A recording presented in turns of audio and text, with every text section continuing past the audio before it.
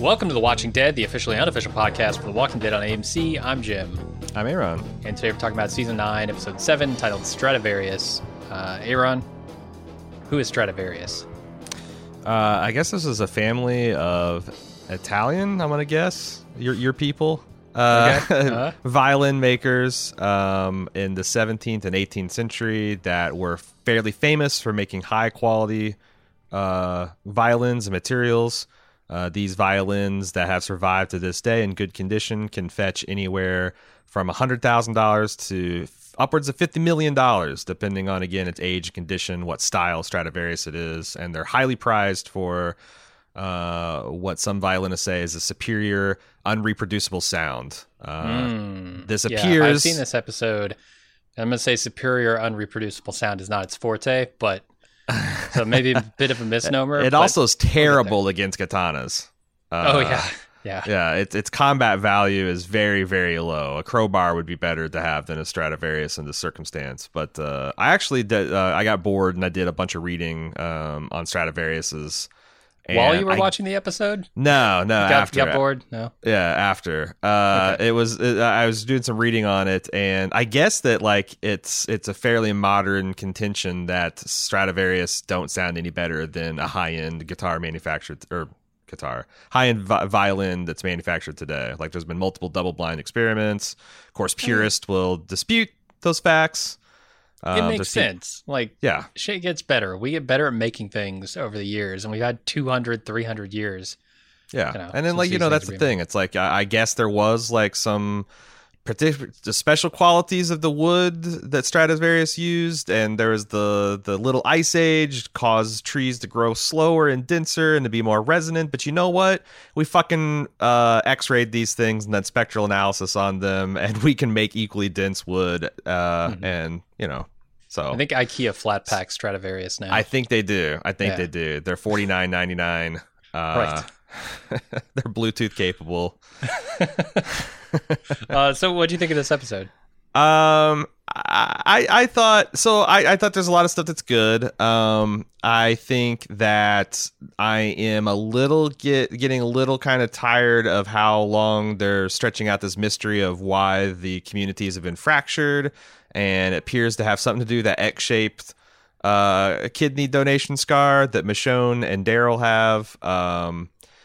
And I'm also a little tired of the fucking new guys and girls, the FNGs, and their constant, like, vacillating. I guess it's not constant. It's one person who's a hothead and wants to fuck this up for the group. Or maybe she's the smart Shane one that's like, I've seen this thing and we're going to end up in a cattle car and we're going to get eaten alive at the Hilltop restaurant. And then everybody else who's kind of opposing her, and that's getting a little old. But I'm still the central conflict I'm here for. I like the idea actually of Daryl kind of being the ward, or I guess Henry being the ward to Daryl and kind of being raised up by him. And I think it's going to backfire on Carol. I think that Henry might lose a little bit of his, what do you call it, idealism, but I think some of that's going to rub off on Daryl too, and kind of bring him. Get him out of his feral Daryl phase that he's stuck in. What do you think of it? I mean, it definitely seems to be having an effect on Daryl. I mostly like it. I didn't have I had one huge problem, but it's minor in the grand scheme of Walking Dead problems. But it's. I'm not sure how I feel about them spooling out this mystery of, Maggie and Michonne and the scars. I think the scars were actually pretty well done. Not from like a special effects angle, but from a storytelling angle. Like they're fostering some effective mystery here. Yeah. I'm genuinely curious. What are these X's about? I was curious when I saw it on Michonne. I was like, what's that about? But Daryl? Yeah. Like, I know you can capture and hurt Daryl. It's been done in the past. Sure. But why? Okay, why is he feral? Why has he gone back to nature? how, if he's gone back to nature, it must have happened like after these scars. I've got all these questions swimming around in my head about. And apparently, it started with him searching for Rick, which we kind of surmised he might do, but he's been doing it for like what, 4 fucking years now. But if that's the case, how did he get the scars? And why is everybody mad at Maggie? Did like. Yeah, Glenn Jr. It seems like Maggie might have got in a huff. Honestly, I'm wondering if Jesus got appointed leader after people weren't agreeing with Maggie, and she was just like, "Fine, I'm going to take my baby and go home." Well, I was like, did Glenn Jr. need like a double kidney transplant, and she took Michonne and Daryl's and then stiffed him, like just ran off with Georgie? Because that's the other thing that doesn't quite make sense. The fact that Michonne would not know that Maggie had left the Hilltop. Yeah, it says somebody is not telling her, Siddiq, aside from being a huge gossip, obviously, kept this information from her, just like everybody else. So yeah, I don't know. It's an intriguing state for this community. And when did it happen? Because Jesus has won at least his second. This is a re-election, not an election. Like Maggie didn't leave, and so like. How long have they been keeping this from Michonne? Is that believable, realistic? Like like I said, I am curious, but like not that curious. And if they stretch it out like past the mid-season break, it's gonna start feeling tedious for me. But absolutely, I don't know. Absolutely. And there's a little bit of like there's a threat in my mind here, a looming threat that we might go back to a lot of morgalizing if this schism is over Negan somehow. Yeah. I don't think it is. I think there's something else here with the election, with Jesus, with all that. But if this schism between the Hilltop and Alexandria is over Negan and what to do with him, I'm going to be real disappointed that has been going on for X amount of years. And also, I thought they dealt with it before this time jump. I thought like the Maggie and Michonne scene where she's like, okay, do what you got to do. And she changes her mind. I thought that was all over with. So hopefully that is not where we are headed. Yeah, like we've often... Wasn't it like the was it the Expanse that I said or no, it's the Deuce. It's something that David Simon and George Pelecanos do so well, because they do time jumps. Like every year the Deuce has 3 seasons. Every year it flashes forward 5 to 7 years. But what they do a really good job on the finale episode of like putting characters on a particular trajectory. Like they have a direction and velocity, so when you catch up with them in the next season, everything kind of tracks. It's like, oh well, this person was on a downward spiral, and oh my god, they're either dead or they're in a real destitute position. This person was on the upswing, and now they've moved to LA and they're doing this. Whereas you're right, like the trajectories that like Michonne and Maggie were put on before the time jump was one of like comity and coming together and like understanding each other's perspective and like resolving to make good on Rick's sacrifice. These do not track with the trajectory that we caught them back in after the time jump. And I'm just wondering, what is it? What, like how they get these scars? What is the threat? It can't involve Negan because Negan's in jail. I don't think it involves the Saviors because we found that the Savior complex collapsed. And there didn't seem to be a special venom between like Carol. Like Carol didn't treat these guys like, you fuckers tore out Michonne and Daryl's kidney and I'm going to want you dead. It was more of just like, yeah, you guys failed and fucked off. We haven't heard from you from a while. Yeah. What is this threat that's happening? Did someone go crazy? Was there some faction within the Hilltop or Alexandria itself that did this? I don't know. Yeah, but like I said, I'm The Walking Dead interested in this. Yes. Not the Deuce interested. It's weird that that's more interesting than like these whispering zombies. Which are still a thing. Yeah, they haven't done much with the whispering zombies. Like they've got Rosita in the woods, which we'll talk about here in a second. And they had, the scene from last episode, but it's wild that Rosita is not the first thing that she said. Oh my God, I've been hunted to exhaustion by whispering zombies. Am I going crazy? It's like it's like maybe she's out of it. She needs an IV or whatever. Yeah. But like, yeah, I was really expecting her to say. I was waiting to see what everyone's reaction to this news is going to be. They didn't get a reaction because there was no news out of Rosita. Mm-hmm. Maybe next week she'll be up and at him. Siddiq will minister her back to health. Yeah, we'll see. I don't know. They sent their only doctor on a away mission, so I guess not the only doctor. Enid's shaping up into a fine young doctor. Yeah, she's had 4 years of flash forwarding medical. That's medical school right there. Yeah. Boom. Got plenty of corpses you can disassemble. I guess they're dissect. It's not called disassembling when it's a corpse. It's dissecting it. Yeah. Disassembling the human body. Johnny Five would be outraged. Okay, let's get into the recap. We start off with a very tired and bloody Rosita, as we mentioned, running through the woods from unseen walkers who are whispering all around her until she finally collapses, and that's the scene. Then we go to the intro. I get, again, I don't know anything about this storyline. Like I quit reading at exactly this point. Yeah, same. But I think it's interesting that they're essentially, it's almost like they're hunting her, like with a very have you heard of like exhaustion hunting? You know, like I guess this is how primitive humans did most of their killing, is they would isolate an animal from the herd and then walk it into and use our superior endurance and perspiration, cooling ability to just essentially walk an animal to death on the savannah. Like you stalk a zebra for a couple hours, and you get within 100 feet and it runs off spooked. You just keep walking, and eventually it's heart and lungs, and it overheats and it collapses, and you come up there and you kill it. I don't understand why you would do that to a human and how it would work so rapidly. I feel like Rosita, like with that big ass jug of water, she could have, like, with the average zombie shamble, could keep that up for at least a day, if not two, before collapsing. Certainly long enough to get back to civilization. Yeah, and why would you use that hunting technique against a human? Like, are these whisper zombies some sort of cannibal? I don't know. Yeah, so I know what the Whisperers are, and so I can't say much of anything here because we're not in the spoiler section. And yes, I know we're 2 seasons behind the show. Yeah, but see, I'm comfortable with talking about like their, because I don't know anything about their actual nature, but like I'm pretty comfortable saying that this is not some intelligent zombie. Okay, right? Like I would not surmise that from. Like this is not some new breed of zombie that's just retained their brains or something, or some kind of evolution in zombie culture. So I'm assuming that's my base assumption about it. Okay. Let's move on to Daryl taking Carol and Henry to his trapper camp on the river, and Carol's concerned about him. I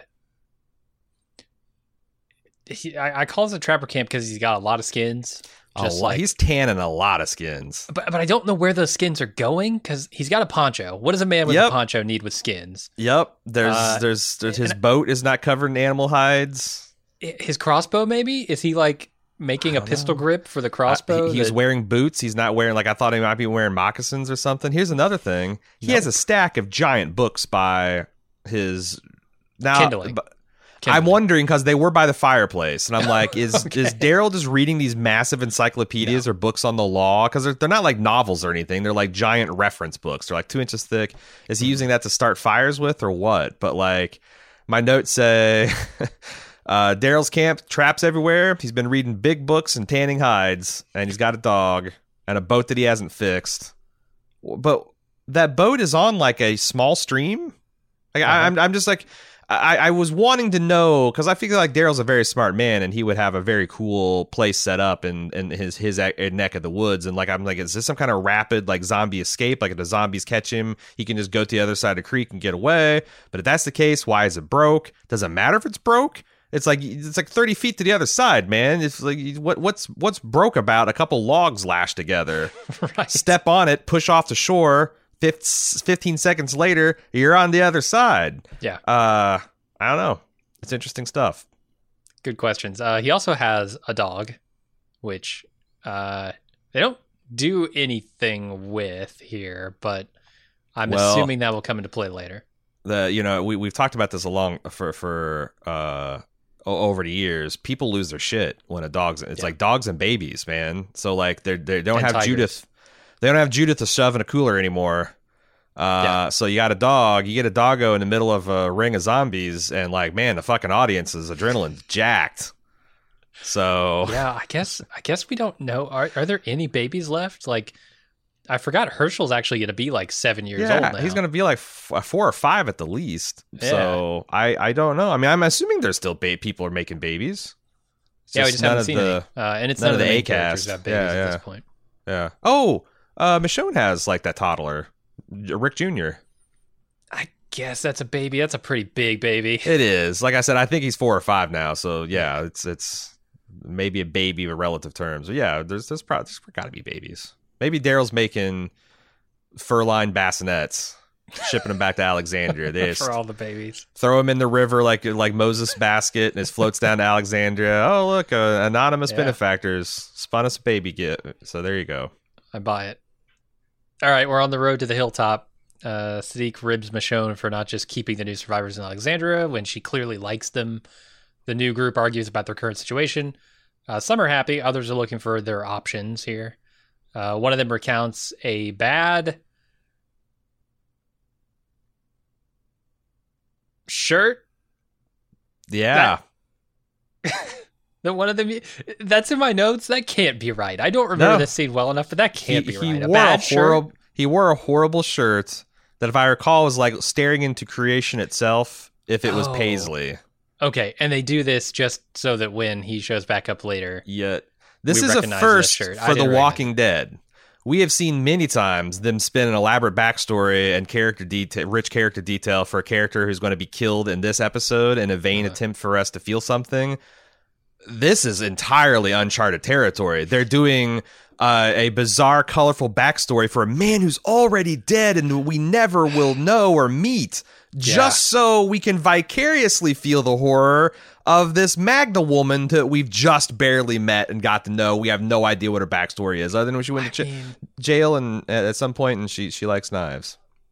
It's at least an attempt at getting us to empathize with these characters and understand their plight. Walking Dead pioneering rapid deployment storytelling. Like it's like one of those pop-up tents. They just throw it on the ground. Poof, here's a fucking cardboard stand out character for you to empathize with. Fly overhead and airdrop in some plot support. Yeah, you gotta be precise on those call outs, or might land on a main character and he'll get blown off a bridge. So you gotta watch it. You gotta watch it. That's how you lose an Andrew Lincoln. So they recount the story about his bad shirt, and they ask about the hilltop. Michonne isn't super interested in giving them details about anything. Then we get to my biggest problem with this entire episode. It's a scene where Tara is taking care of business in the apocalypse. She delivers a list of people who need a piece of Jesus so that he can make some decisions on it. He's impatient with the process, and he leaves to do the least objectionable thing on the list. That's all fine. My problem here is the opening of this scene. It's got a cool drone shot that I really liked, the overhead, seeing like all the crops that they're growing at the hilltop and how that's been kind of building out. It's the music. The music is like, it's this second tier Christian rock band. Like they couldn't even get. Is it really? No, it's not. But okay. It sounds like it. If this is apocalypse music, I want to get eaten. Well, I don't want to be there. Also, this is what Jesus. This is is it exegenic? I forget the name for something that's actually coming from a source in the universe. Like you find out that this is actually Jesus blaring Georgie rock from his gramophone, which I thought was cool. Something you wind up and doesn't need any electricity to run. But it's problematic in a society that is plagued by late night kazoo sessions. I feel like, please go back and listen to this. I looked up the time code. It's 5 minutes, 45 seconds, right around there when this scene and this music kicks in. It's awful. It's god awful. Yeah, it's bad. They needed to lay a kazoo track over this. Like that would have properly conveyed how bad this music is, but also somehow made it better in its badness. It's funny. My son cleaned up his room last weekend, and somehow in all this mess, he found like a fucking Chuck E. Cheese kazoo, and he's been playing it. Like I hear it coming from his room all the fucking time. We could make that happen. We could be the change you want to see in the world. We could lay a sick kazoo track, solo track under this stuff. I enjoyed the opening shot because they had I fucking love like steampunk hillbilly tech, you know, and that's what I've always wanted to see more of from The Walking Dead. And this guy peddling what I think is a bicycle powered washing machine was just chef's kiss. There's this dude pedaling furiously, and it's attached to this kind of like 50-gallon style wash tub, something like Walter White would dissolve a kid in with acid. And he's pedaling his belt-driven thing, and I think they're doing laundry. It's like instead of putting a quarter in the machine, you give old Bobby a glass of shine and just tell him to pedal. Put on the kazoo. And, that works. I mean, that's effective. Yeah, I like it. I wonder what the like caloric value of the energy that he's expending washing these clothes is. Yeah, I'm wondering if it's like more efficient to use the old like washboard and tub, or is it more efficient to like use your leg muscles to pedal an agitator? I don't know. Well, you got to get the walkers involved, right? We talked about the mill last week, where you could just attach them to the washing machine. It does seem like there's a hell of a lot more manual labor happening at the Kingdom than in Alexandria. Alexandria has a massive solar panels. Alexandria has a windmill. They probably have a water mill. Competent blacksmith too. Is the point? Yeah. Hilltop does not have one of those. Yeah, it's like, you want me to build a windmill? Well, I mean, seeing a windmill, like, I don't understand the principles in which they operate. I think just gets shit done harder than it seems. You got to get some good angles on the blades. Yeah. Plus, I'm thinking like, I've always wondered like how, like, especially those massive Dutch jobs that were built like hundreds of years ago. Mm-hmm. How do you affix those final arms? Like, what if a stiff wind picks up while you're in the middle of the construction? Like, it's not like you can like crane them up and just bzz, bzz, bzz, bzz, like you can now. Like, there's got to be a lot of thought put into that shit. Mm-hmm. I don't know. It's probably people are smart. They built pyramids like 10,000 years ago. They can figure this shit out. Then we go back to Daryl taking Carol on a tour of his booby-trapped killing fields. He's been out here longer than Carol expected. And Henry's going to apprentice with the know-nothing blacksmith. Mm-hmm. She asked Daryl to come back to babysit Henry and give him some survival guidance. And Daryl refuses, telling her that Henry's going to have to learn the hard way just like they all had to. Gotta get them stars out of your eyes, kid. Yeah. Crossbow's a snake. Difficulty of that's got to be pretty hard. Yeah. Makes me wonder why you just don't walk over there with your machete and just like, chop its head off, because that's what's happening anyway. Yeah. I mean, I guess it's a case of, do you want to dull your machete or do you want to ruin a crossbow bolt? Yeah. Plus a challenge. Hitting something the size of a middle finger from 30 feet away. And it's moving. It's got to appeal to Daryl. Mm-hmm. And then the road group arrives at the new survivors' old camp, I think, out in the middle of a field, which has been totally destroyed by walkers. They take out their frustration on the walkers who are remaining. Sadiq picks up 2 recorders. So you got a kid with a kazoo and 2 recorders floating around this community now. Mm-hmm. As well as declaring that, and the survivors try to pick up their weapons. Michonne refuses to let the weapons go and also declares that she's not going to Hilltop with them. That sets off prison tats. Nobody trusts anyone. And reluctantly, they all agree to continue weaponless to the Hilltop and then head off to find shelter. Yeah, man. I thought this was a shitty encampment. Like, I don't buy it that these people camped out in the middle of this open field on Alexandria and Hilltop's doorstop, essentially. This is less than a day's ride away. Mm-hmm. And just lived there. Like, what was their, like... Did they just retreat to the cargo crate when zombies came around? Or, like, I guess that would... kind of sort of work, but then you're trapped. You can't ever get outside. It's not like you can fight from inside that position. Yeah. It offers concealment but not cover for bullets. It just seemed like a weird, it didn't feel like it was that lived in by people for that long. Right. Well, they talk about all the communities they've been to.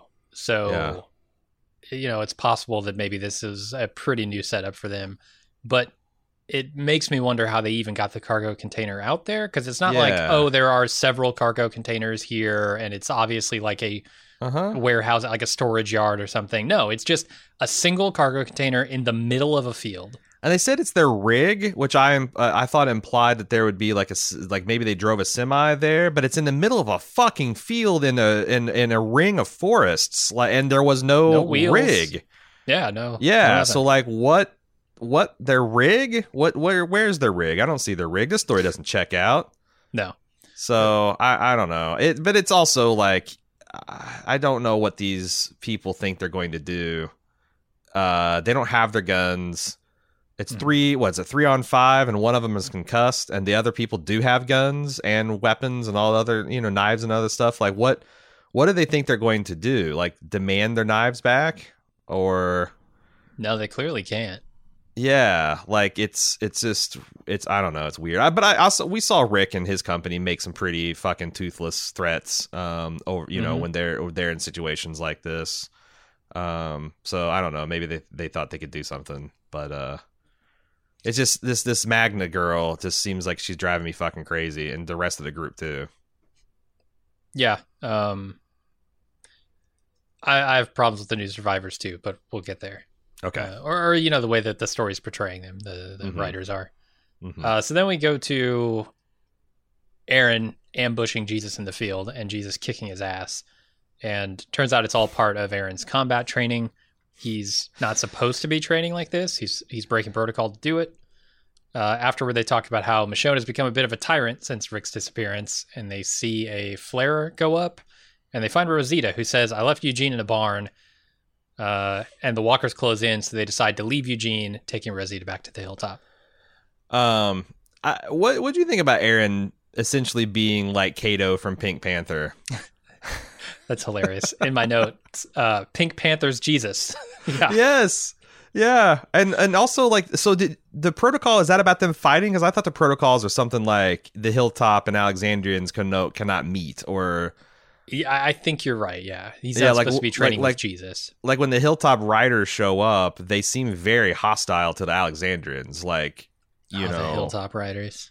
Right, like they're very stiffly formal, kind of like the Starks and the Lannisters during the good old Bobby B days. Like, they hate each other, but they have to be cordial because that's what the lords and ladies demand of them. But there's not a lot of bad blood there, and I still am like, how the hell did it go so bad between Alexandria and Hilltop of all places? Yeah, I don't know. After the death of Rick, that knitted them all together.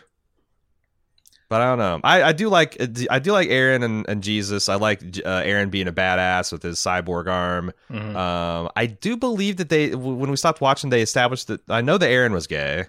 I think they established because he was married to another man. Yeah. But I think Jesus revealed that he was at least bisexual, if not gay as well. So like and that doesn't mean that they have to pair off, just like, it's kind of cliche that if a man and a woman are thrown into a situation in a movie, it's like, oh, they have to be romantically entangled.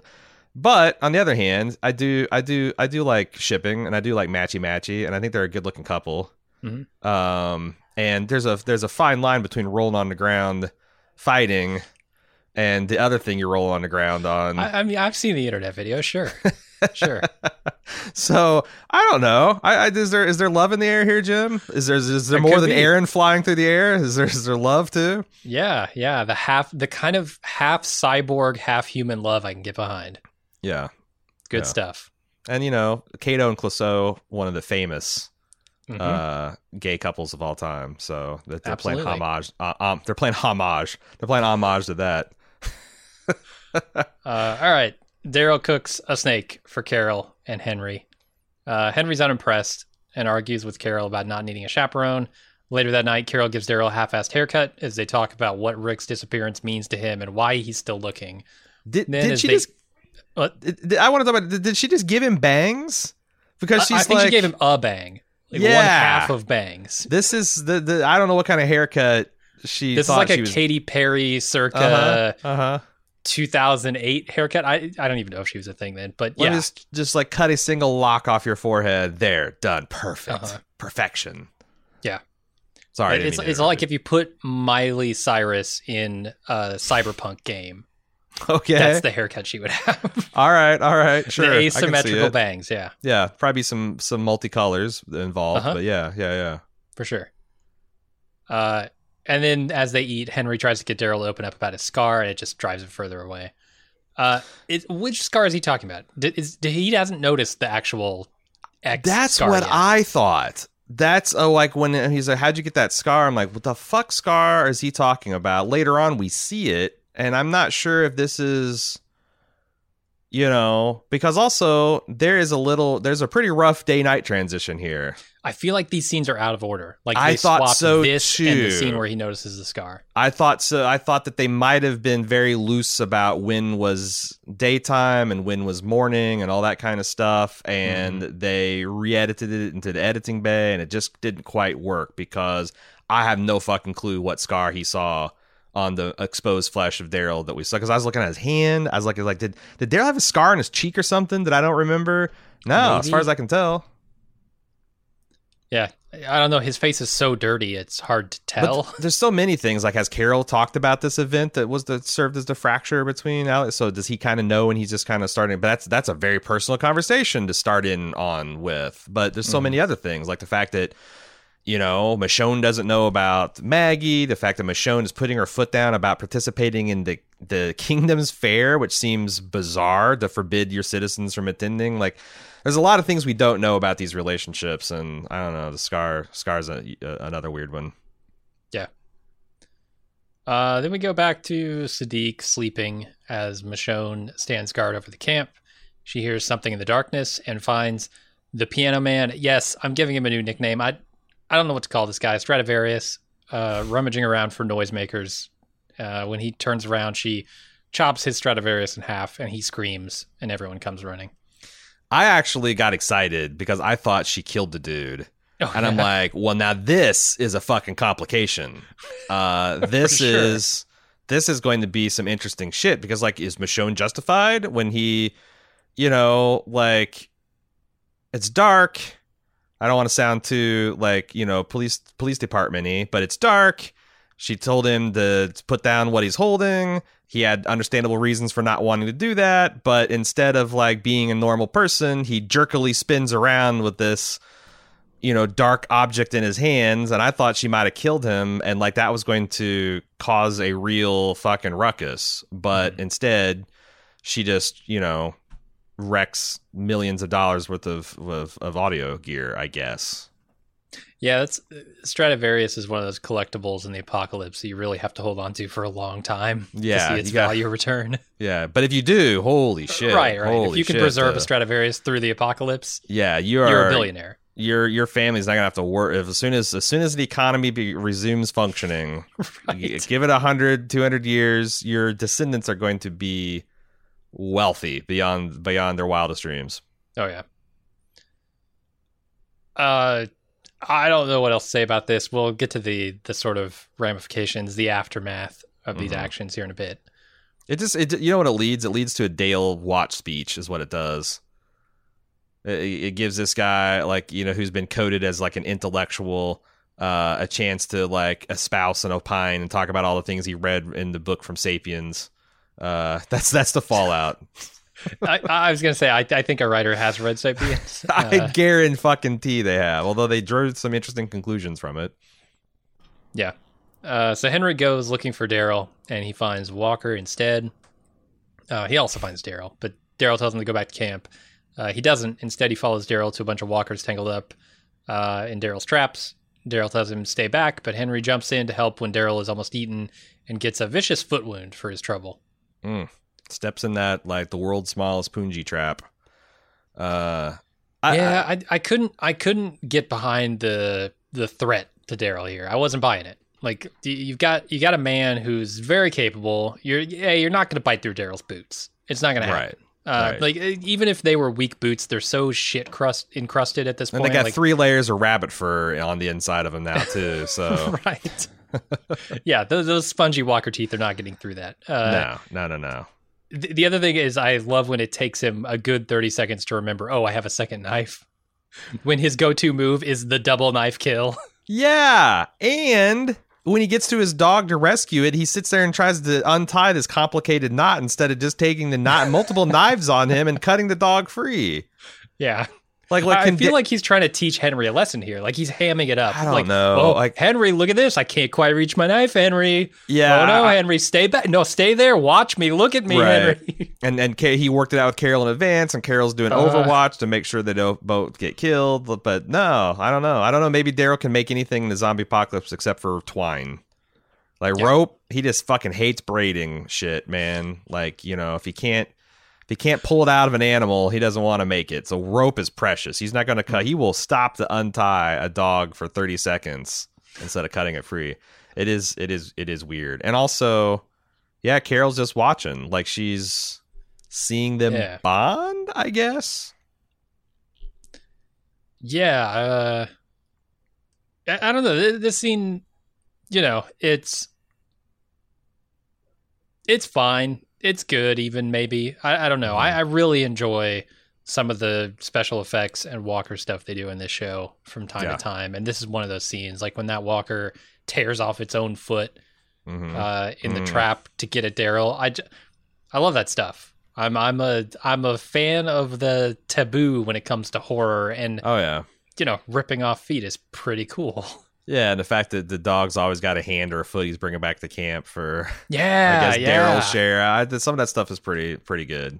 The other thing about the scene is at the end, they're investigating Henry's wound or whatever. Daryl's trying to see if he's okay, and he says, no, it's just a scratch or just a scrape or something. Lesson number 1, kid. If you're going to learn anything, you never say that in a zombie movie because... You're dead. He's got dead man's foot. He's a goner in 2 episodes tops. You're either dead or Daryl's gonna throw a piece of twine around your knee and take your leg off right below. He's gonna lose the foot machete. For sure. Yeah. But he might lose it all. Like Jim from the first season. Yeah, first season. Yeah. He thought it was just a scratch too. Look where he is. It was a circular shaped scratch in the form of teeth, but sure, yeah, Jim. It's just a scratch. Yeah, it looked like a scratch to me. All right. Jesus asks how Rosita is, and Tara says, "Oh, she'll be fine." Tara brings up the fact that he Jesus has been avoiding the hilltop, which is not great considering he's been chosen the leader of the community. She then gives him a speech about how everyone here needs him. But really, I think we all know it's about her desire to dress as an elf at the Hilltop's upcoming Ren Fair. Oh, yeah. She's all about that. And then she informs him that she's going out in the morning to look for Eugene. A Ren Fair? A Ren Fair? Is Walking Dead going to try and pull off a non-laughable Ren Fair?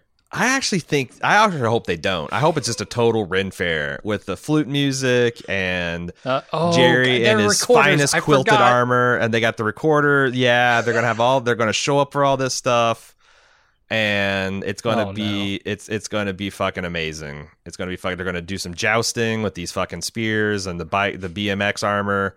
I think it's definitely gonna be just like that. Carol's gonna be dressed up like fucking. Who's the Robin Hood lady? It's not Lady Elaine. That's from Mr. Rogers. Marion. Maid Marian. She's going to be dressed up like Maid Marian. I think Jesus, though, in this leader, and also I think it's funny that he's just called the Hilltop leader. It's not the president. It's not the governor. It's not the chief. It's just the leader. That's as fucking generic as you can get. I think Jesus wants the same deal that Ezekiel's got. Like, I'm just a figurehead. I go out there, I inspire people with my kung fu and my awesome hair and my cool beard and the fact that my name is Jesus and I look like Jesus, and I tell people to follow the golden rule, and Tara does all the work. Like Ezekiel, I don't think Ezekiel does shit except for make stunning pronouncements to people and inspire them to good. And I think that Jesus is jealous of Ezekiel. Okay, that makes a lot of sense. He wants a Zeke deal, and he's not getting it. He's getting the administrator deal, and he doesn't want it, and I wouldn't either. Just shit seems tedious. Yeah, and they're dropping a lot of crumbs here about the dispute between the Hilltop and Alexandria. Just with, I don't know, Jesus like avoiding being here, and trying to keep the lines of communication open, implying that if it wasn't for his out of protocol efforts, there would be no lines of communication. Yeah. And like I said, it's certainly not above The Walking Dead to backtrack on a lot of plot and say, no, we're actually going to readdress the same thing we addressed last season. Yep. Just from, 5 other characters' perspectives. Sure. Yeah, I need to see the blacksmith's perspective on all this. Right. What does he feel about the rift between Negan and Maggie and Michonne? What does Substantial Bow Girl think about a competent, highly proficient, impressive Bow Girl that has showed up out of nowhere? Like, I need to see this character drama. Like, she's got to be shook. She got to be shook. What's Daryl going to think when he comes back and suddenly the bow women are better than he is? Yeah, you got a fucking crossbow. Like I can shoot these things like fucking Legolas. You're taking 30 seconds to reload, old man. Get out of here with your one shaved lock. Yeah, go. I don't know. Go make a ponytail or something. I can't. My bangs are gone. It's just like all ponytail and then one flop. Yeah, down just tickling his forehead. It's gotta be miserable. Okay, let's move on. I gotta say, I am so looking forward to seeing this Ren Fair in action. Do you think we're gonna get to see it this half season, or are we gonna have to wait another 10 episodes? Man, it seems ridiculous to keep the fair from, but like, yeah, like this whole thing with the whispering zombies and the mysterious X feels like something that, like, it would be. If you're going to do the Renaissance Fair, you're either going to do it at the mid-season finale, climax, or the real season finale.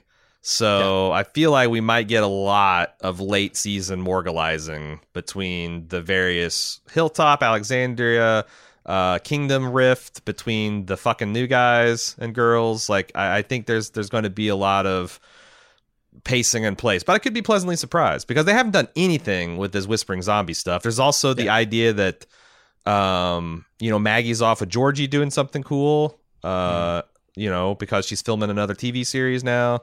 I'm kind of like all in for it, and I can see that there's a lot more plot at hand than there is going into most mid-season things, but still 9 episodes. Where's this Renfest going to drop? It's because it's gonna. Yeah. All right, then we go back over to Henry noticing Daryl's scars, which we think was supposed to happen a scene ago, and Henry's able to convince Daryl that he should come back to the kingdom because Carol misses him. Essentially, that's all there is to it. Yeah, he also says that Daryl mentioned something also interesting, that there seems to be more and more walkers of late. How is that possible? Dude, that's what I've been saying. Like, where the fuck are all these things coming from? It's got to be related to the Whispering Zombies.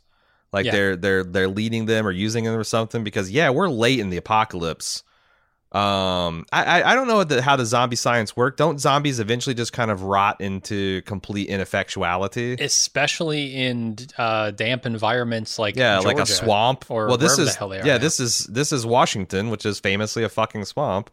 I would imagine, during those hot summers, you'd really degrade. But I don't know. I guess you're also like, is this some kind of World War Z situation where you got like hordes of Canadian zombies migrating from the north after winter? Do you have a whole bunch of dry, dusty Central American zombies shambling up from the south when migrating there? Like, I don't know, but it does seem like we're 5 to 7 years along. Like, some of that stuff should just not be able to move. Their heads are so soft now you can penetrate them with a wrist rocket.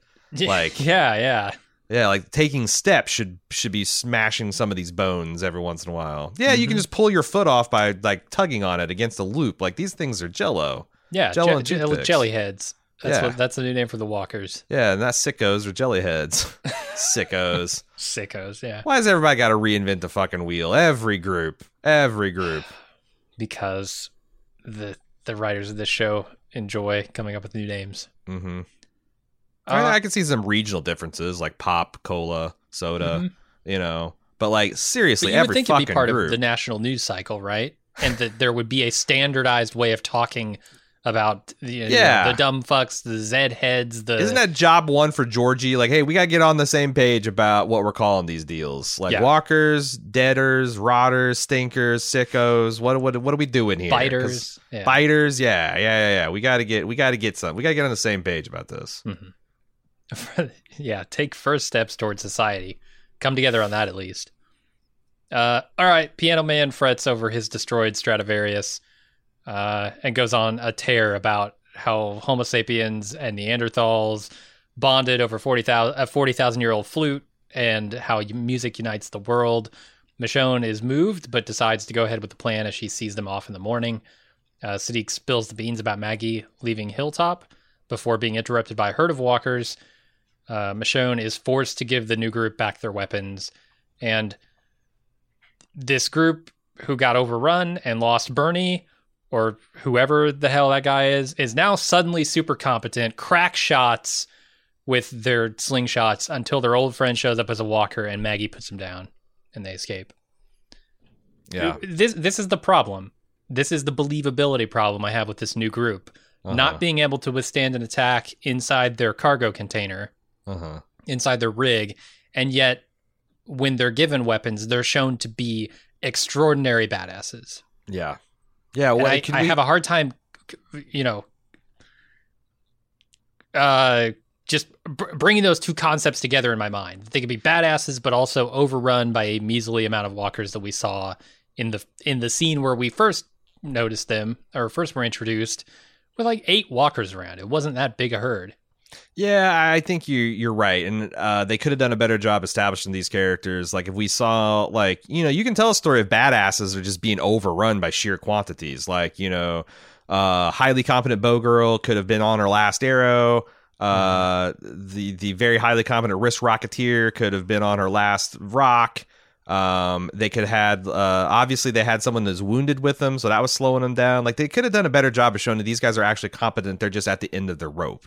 You know, and we've seen our group, time and time again in those situations where someone has to save them at the last minute. It's so weird to have them being in very poorly, almost Red Machete style, like walker melee, and then just sudden upgrade in competency.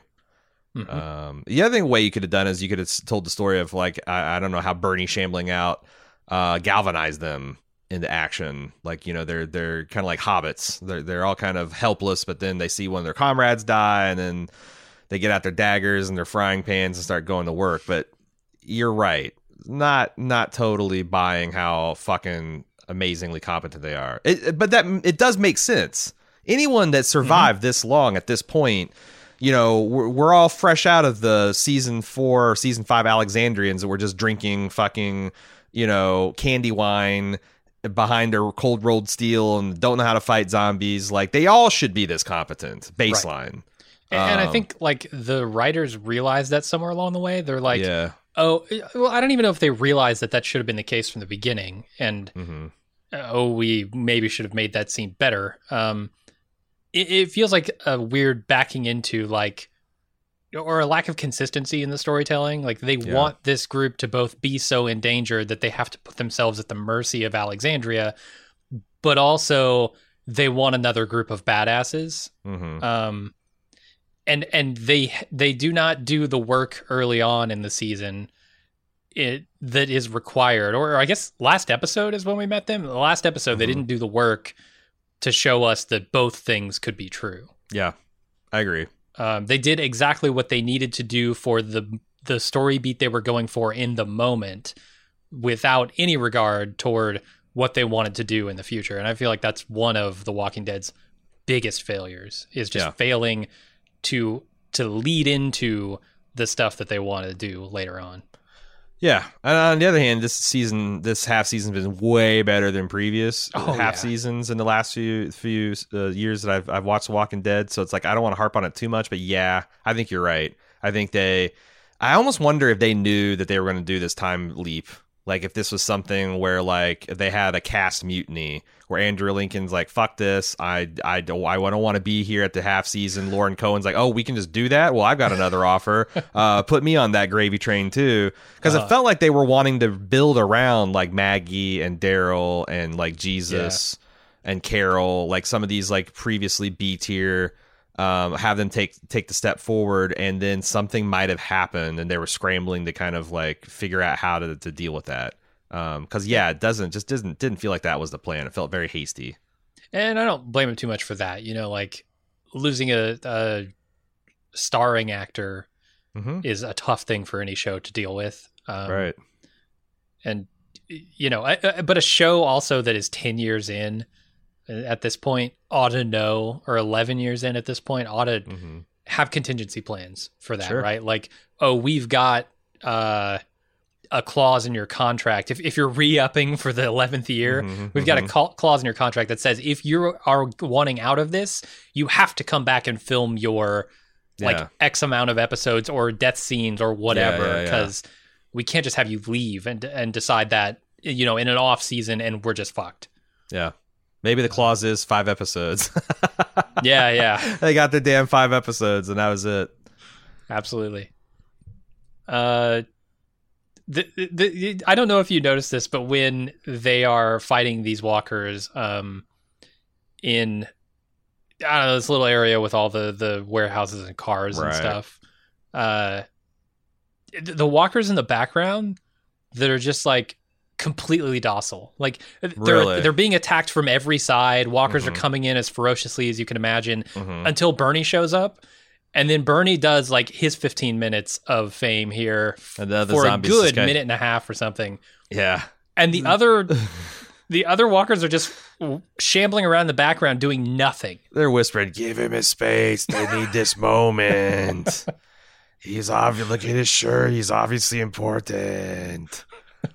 I also like how tenderly Michonne killed him. Because when she goes up behind her that big samurai sword, I'm like, oh my god, like Magna's going to see this blade come out of his mouth and she's going to lose her fucking shit. But like Michonne killed this guy like an ex-lover, like just like the most tender, just with the tip, just did the old just the tip trick with him, and good night, sweet zombie prince. It was actually kind of cool of her because I think she could have really traumatized Prison Tad if she wanted to. Absolutely. And I also love like these fucking wrist rockets, man. I bought a couple of these back for a camping trip like 6 years ago with my son and his friend. They're so much fun. And like, I also think they're probably like really super efficient zombie killers, especially of the like, pumpkin ripe, sun ripened melon head zombies that we've got in these recent years. Yeah. Yeah, you can put a hole through like an aluminum can with them. Why not put a hole through a zombie head? So I thought that was pretty cool. And again, this is the first like I think really competent bow person we've seen on The Walking Dead. She's like fucking Legolasing it up out there. I forget what her name is. Yukuri or something like that. Yokita. I don't know any of the new group's actual real names. Magna. Magma's the only one I know for sure. Magma? Yeah, Magna. Magna. The prison tat. Okay. Yeah. She was a bit of a hothead. I wouldn't be surprised if they called her liquid hothead Magma. Yeah. All right. Carol wakes up to find Daryl packing for their journey back to the kingdom. She's pleased. She's very wry because the Daryl and Henry thought they got away with something, and you don't pull something on the apex mom. you don't pull shit over on her. She's gonna shut all that stuff down. But yeah, her kind of knowing smile at Daryl trying to play dumb about what happened last night. It's pretty good. Yep. No, it's great. I love Carol, and I specifically love Carol and Daryl. She's like with this long hair, she's halfway to being like a Stephen King character. Like she seems like someone who like has ancient arcane powers. Or she's there to show up to cleanse your house of exorcists. She's got like she's looking your house of exorcists. I love it. Get those exorcists out of here. We don't need them. Not exorcists. What is it? Poltergeists. Yeah, she cleans your house of Catholic priests, so then she can make room so she can get rid of the poltergeists. Catholic priests don't got shit on poltergeists. They're more of a demon guys. But no, I feel like she's both mythical and mystical, and I'm digging it. I'm digging it. Over under mid-season dreadlocks on Carol. Might need another season on those. Okay. Might need another season. All right. I'm waiting. I'm waiting for him. So then Michonne and the group continue on to Hilltop as Michonne sympathizes with the newcomers over the loss of their friends. Still, she sticks to her plan and leaves them to head back after asking Siddiq a few more questions about Maggie. However, a couple of very serious dudes ride up with a message from Hilltop. They have Rosita, and she's been injured, and Michonne decides, I'm going to accompany the new group to Hilltop to deal with that situation. Well, this is also the scene where Michonne finds out that Maggie's gone. She actually is off with Georgie, apparently. The lady with the two Secret Service. Explicitly say that? They do. Yeah. Okay. Yeah, she's off with Georgie, some faraway place, another compound, trying to work to make the world a better place, which I find fascinating. Like, I really wish we knew more about this kind of like new emerging central government, maybe. The key to the future people, like that seems like a solid set that I'd like to know more about.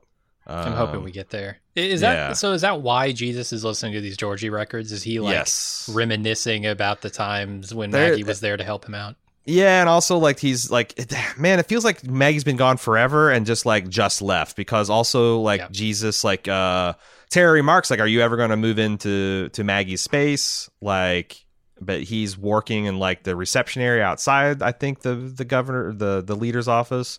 I wish I knew more about the situation in the timeline. But they're just spooning it out real slow. Yeah. And so everybody thinks they hear something in the woods, but it turns out to be nothing. Oh, I bet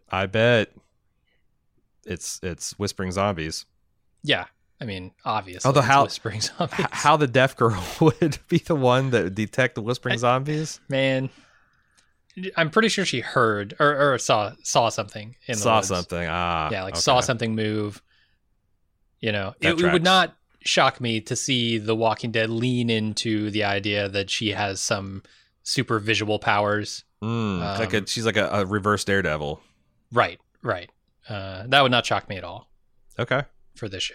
Why not? Can we talk about maybe the most ridiculous thing I've seen on The Walking Dead, when Aquaman and his old prospector buddy Seamus ride out of the mist on this road?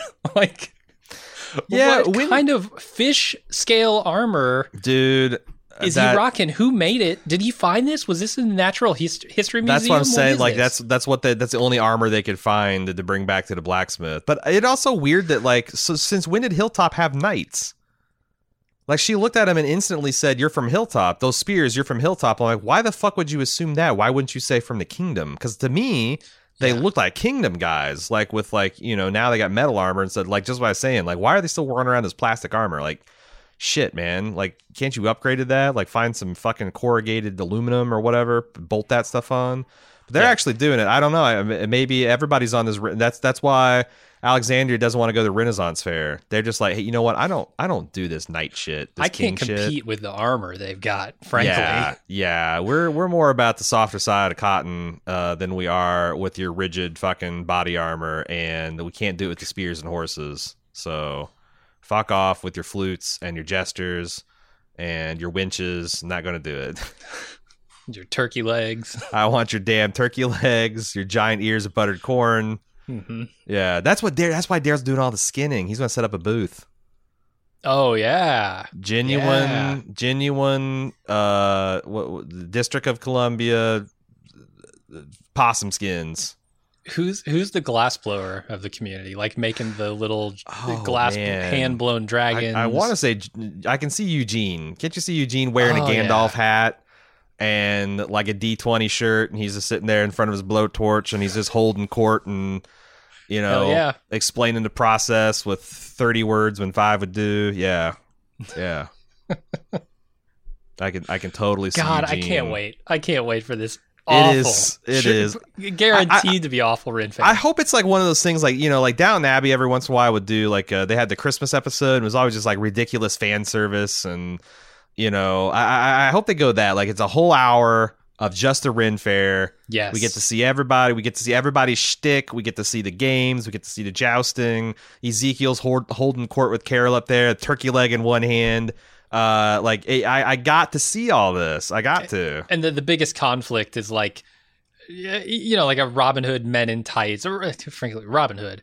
Yeah. You know, where they've got the archery contest, right? Or Brave, like this, you know, standard bullshit. It's going to be substantial like, bow that's girl. The biggest conflict. Not substantial bow girl versus highly competent bow girl. There you go. Yeah. And then Daryl comes in and splits everybody's arrows down the middle. But he's disqualified because he can't use a crossbow.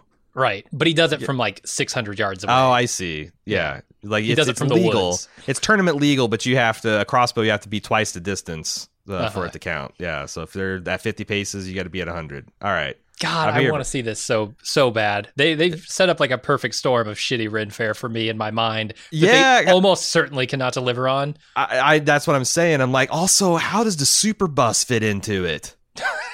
The super bus. Yeah, like Ezekiel's throwing a Renaissance fair that involves 3 buses welded together. Yep. I gotta see. You're right. We are actually getting our hopes up for this show. It's a bad idea. What are we doing? I don't know.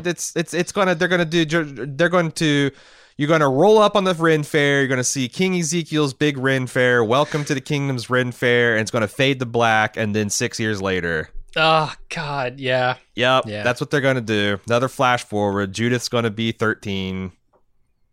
The Negan will be inexplicably the leader of the Hilltop. They won't explain it for another 8 episodes. He'll have a question mark carved into his back because who the hell knows? Or he'll have 3 Ps. He'll have 3 Ps just to get the Heath access. Did he get loans too? Huh? Did he get loans too? No, I'm talking about the pair. I'm talking about Heath. Like, wasn't that what was on his like key card? PPP. Yeah. Just to bring that mystery back around. Yeah. Okay. And Georgie will get flying on a helicopter with Rick, and just like we'll have a whole other like what the fuck is going on for 8 episodes. And then I guess we go to the final scene here where we're at the Hilltop finally. Henry wonders if Enid is going to recognize him. He's clearly got a crush on her. Isn't Enid like 23 now though? She's got to be, yeah. So she was like 14-ish. Yeah, like I think her 5-6 years ago. Yeah, they were 14 to 16. Yeah, so she's got to be in her early 20s. And Henry, I don't know, is Henry supposed to be 18? No.